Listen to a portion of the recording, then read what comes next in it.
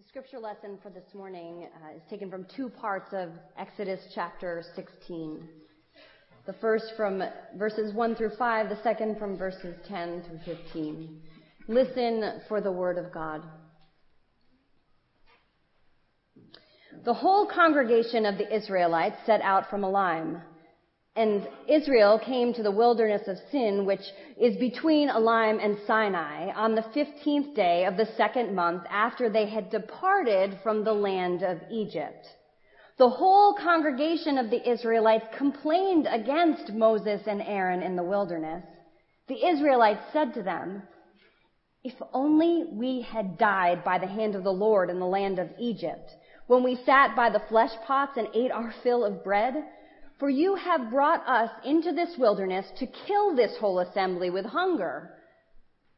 Then the Lord said to Moses, "I am going to rain bread from heaven for you, and each day the people shall go out and gather enough for that day. In that way I will test them, whether they will follow my instruction or not. On the 6th day, when they prepare what they bring in, it will be twice as much as they gather on other days." And then starting with verse 10. "And as Aaron spoke to the whole congregation of the Israelites, they looked towards the wilderness, and the glory of the Lord appeared in the cloud. The Lord spoke to Moses and said, 'I have heard the complaining of the Israelites.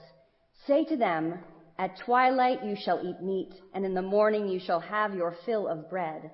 Then you shall know that I am the Lord your God.'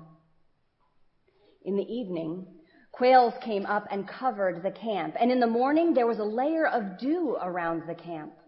When the layer of dew lifted, there on the surface of the wilderness was a fine, flaky substance, as fine as frost on the ground. And when the Israelites saw it, they said to one another, 'What is it?' For they did not know what it was. And Moses said to them, 'It is the bread that the Lord has given you to eat.'" This is the word of the Lord. Thanks be to God. Let us pray. Lord, on this beautiful day, remind us that we do not live by bread alone, but by every word that comes from your mouth. When I, as a preacher, hear this, I am reminded that the words you give us are from your mouth. We take them, we think about them, we pray about them, and then as preachers we deliver them. Our prayer is always that the word that comes from our mouth will not be the word from your mouth, but will at least bear witness to it. In the name of Christ we pray. Amen. So many of us have been watching or recording for future viewing the 18-hour documentary on PBS entitled The Vietnam War. Because I was a child and teenager during most of the years encompassed by that effort, I am watching as many episodes as I am able to watch.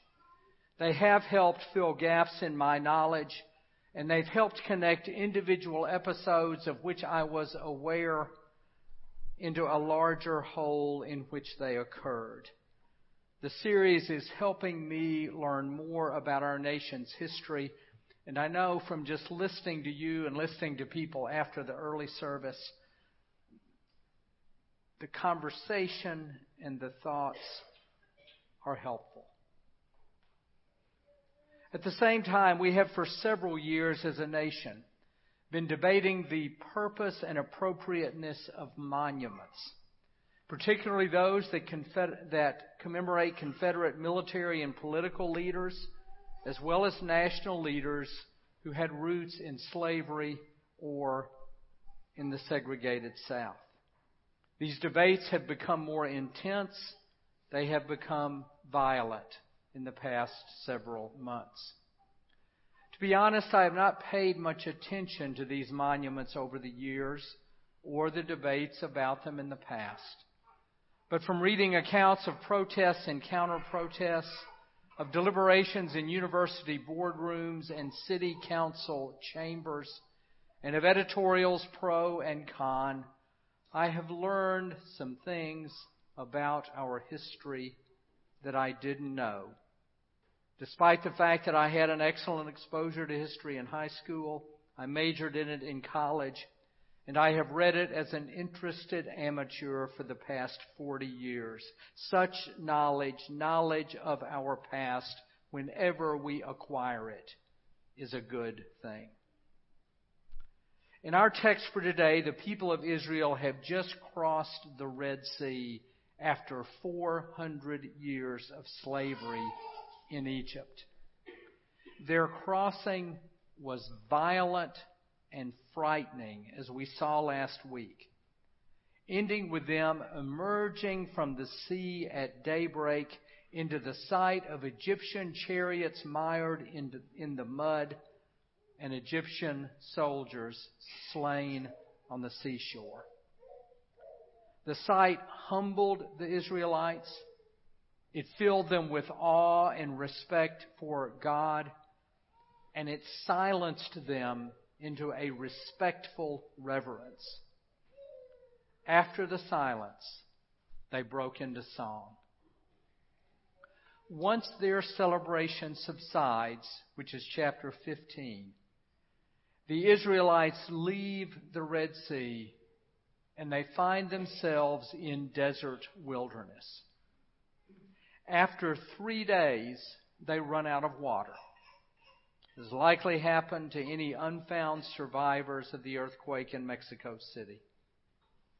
The Israelites then come upon water at a place called Marah, but there they find the water contaminated and too bitter to drink. They complain against Moses. Moses cries out to the Lord. The Lord directs Moses to pick up a piece of wood and to throw it in the water, which Moses does. When he does this, the water becomes sweet and drinkable for the Israelites, and they commemorate the place by naming it Marah.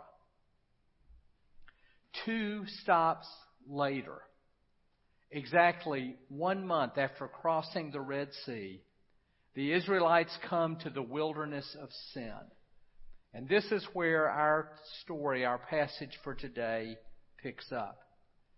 The narrator tells us the whole congregation of the Israelites complained against Moses and Aaron, his brother and co-leader.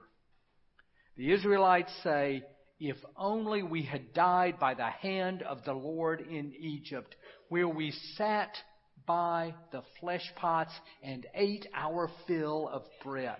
For you, Moses and Aaron, you have brought us out into this wilderness to kill this whole assembly with hunger."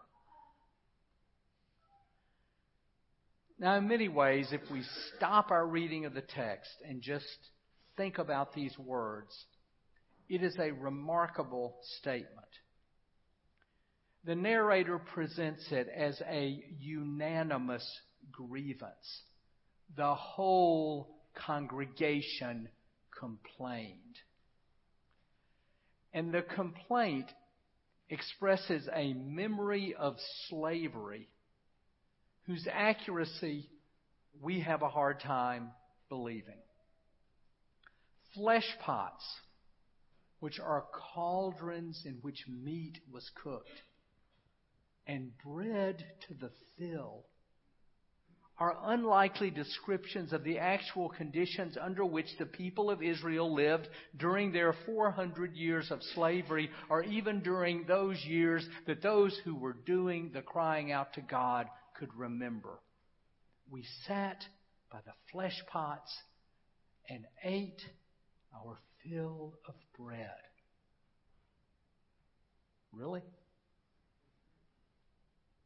Their complaint is visceral and guttural. It is therefore real, as primal screams usually are. And in talking about their complaint, I cannot help but feel in some ways like I'm blaming the victim. But it seems to me that their complaint about their past in slavery comes from such a place of pain in the present that it leads them to whitewash their history and to downplay the actual experience they suffered as slaves. That is sometimes the case with people and with populations that have been abused. But what the Israelites seem to be really saying is, at least when we were in Egypt, we would have died with a full stomach. So how does God respond to this? It is fortunate that in God's long commitment to His people and to His promise of land and descendants and blessings for them, that God does not require them to earn advanced placement in history. Rather, God addresses Moses, I'm going to rain bread from heaven for you. And each day the people shall go out and gather enough for that day. Now this is from a God, if we've been reading along in the Bible, whom we have seen rain flood and fire and plagues, but who is now issuing a promise to rain bread from heaven. It is in fact from this story that Jesus will later adopt the phrase, our daily bread, make it a part of His prayer, a part of our lives. Give us this day our daily bread. I am about to rain bread from heaven.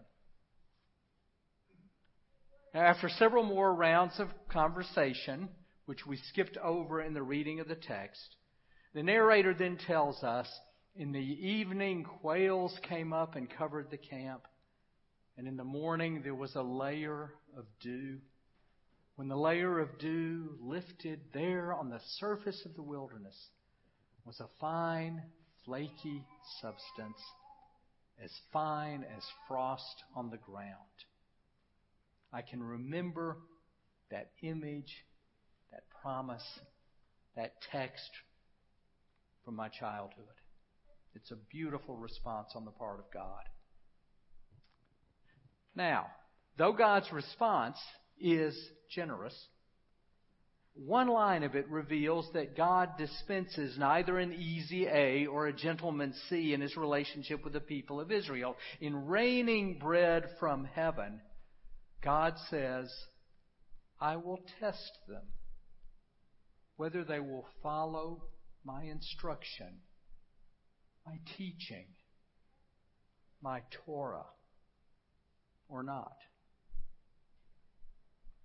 As we've been going through the Old Testament this summer and fall, I've been reading a lot of contemporary Jewish scholars, and one of them says about this passage, Robert Alter, the underlying conception of God in ancient Israel, the God we see in the Old Testament, beginning with the Garden of Eden story and going forward, is a God who offers humankind a great abundance of gifts, manna, but always stipulates restrictions to be observed, to be honored in their enjoyment. Another scholar, Aviva Zornberg, comments that the way the Israelites respond to God's provision leads one to question whether they are really ready for the redemption God offers. The way their pain in the present leads them to obscure the past is tragic. It is a deep wound.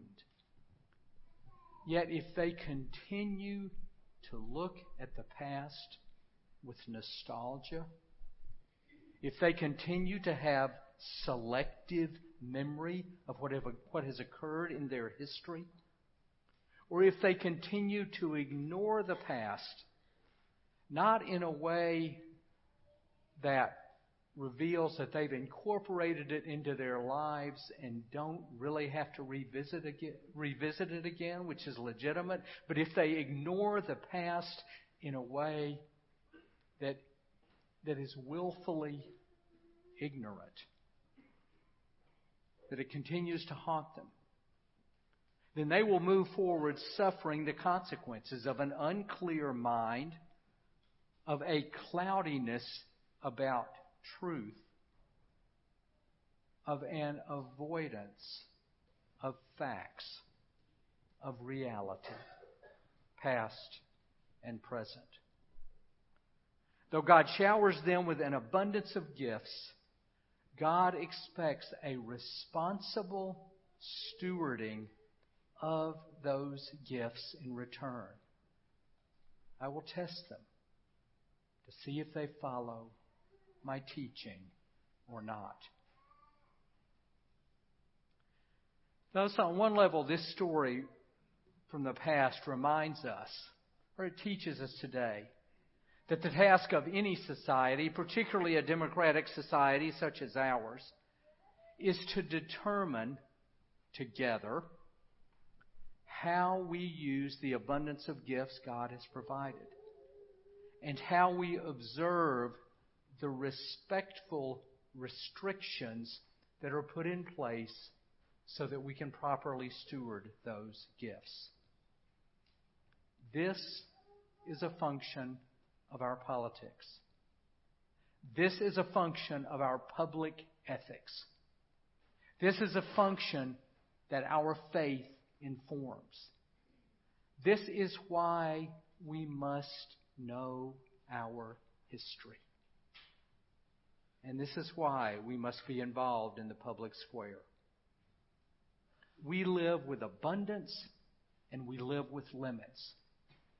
The challenge before us as a society is to find the appropriate and even faithful balance between these two, abundance and limits, personally and as a society. Now, in the next phase of the story, the narrator says, when the Israelites saw the fine, flaky substance, they said to one another, "What is it?" For they didn't know what it was. Moses then said to them, "It is the bread that the Lord has given you to eat." Now, this sounds like a happy ending to a simple story.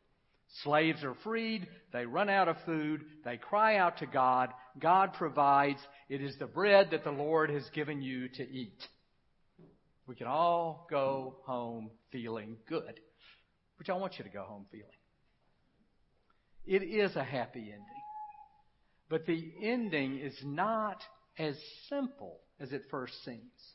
Because you see, and this is fascinating to me, I didn't know it till this week, running throughout this entire story, including in this ending, is the word what? What are we that you complain against us, Moses and Aaron say.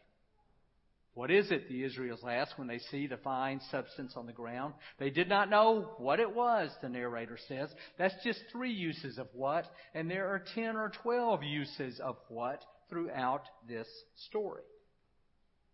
Now again, it may sound just like a simple progression of events through this story, but there is a subtle message that emerges from the root of the Hebrew word that we translate as what? And this part's what's fascinating to me. What in Hebrew is man who? From it, we get the word manna. The 2 times that the narrator names the fine, flaky substance that the Lord has provided as manna, the word could just as easily be translated as what? In the morning you shall have your fill of what? It is the what that the Lord has given you. What this teaches us is that whenever these abundant blessings come to us, whenever God acts in a way for our good, there is mystery surrounding it. And we can't always recognize it other than to know that something good is going on. Is it manna? Is it bread?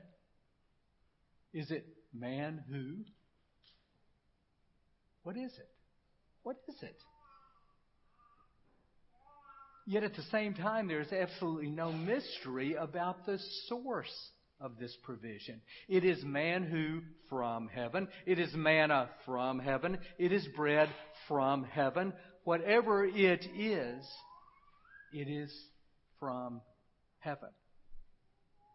God's provision to us in the most personal way in our lives, in the most corporate ways in our history, is often hard to recognize, hard to describe, and hard to name, but its source is clear. From heaven. So we are awash in history these days. We're in this 10-year period of recognizing the 50-year anniversaries of everything that happened in the 1960s. We are in debates over monuments and their names.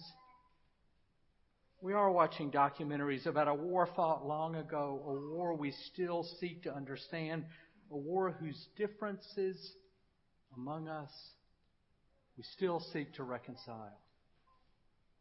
But the promise of this simple biblical story, a promise that lies at the heart of our faith that almost any biblical story could convey, is that in the midst of the history we are living, God is living with us.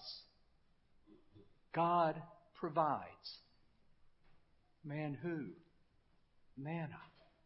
Bread from heaven. And God's provision also places a call upon us.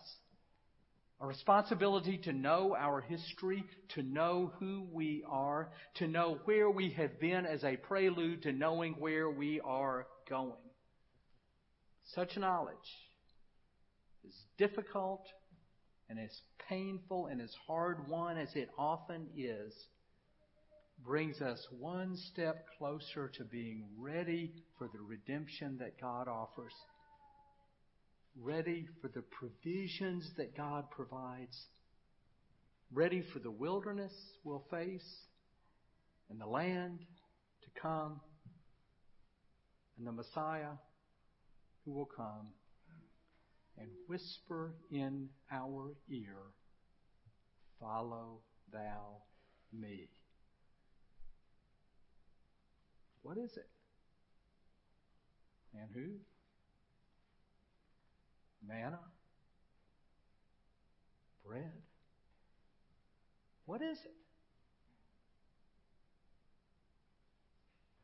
It's from heaven.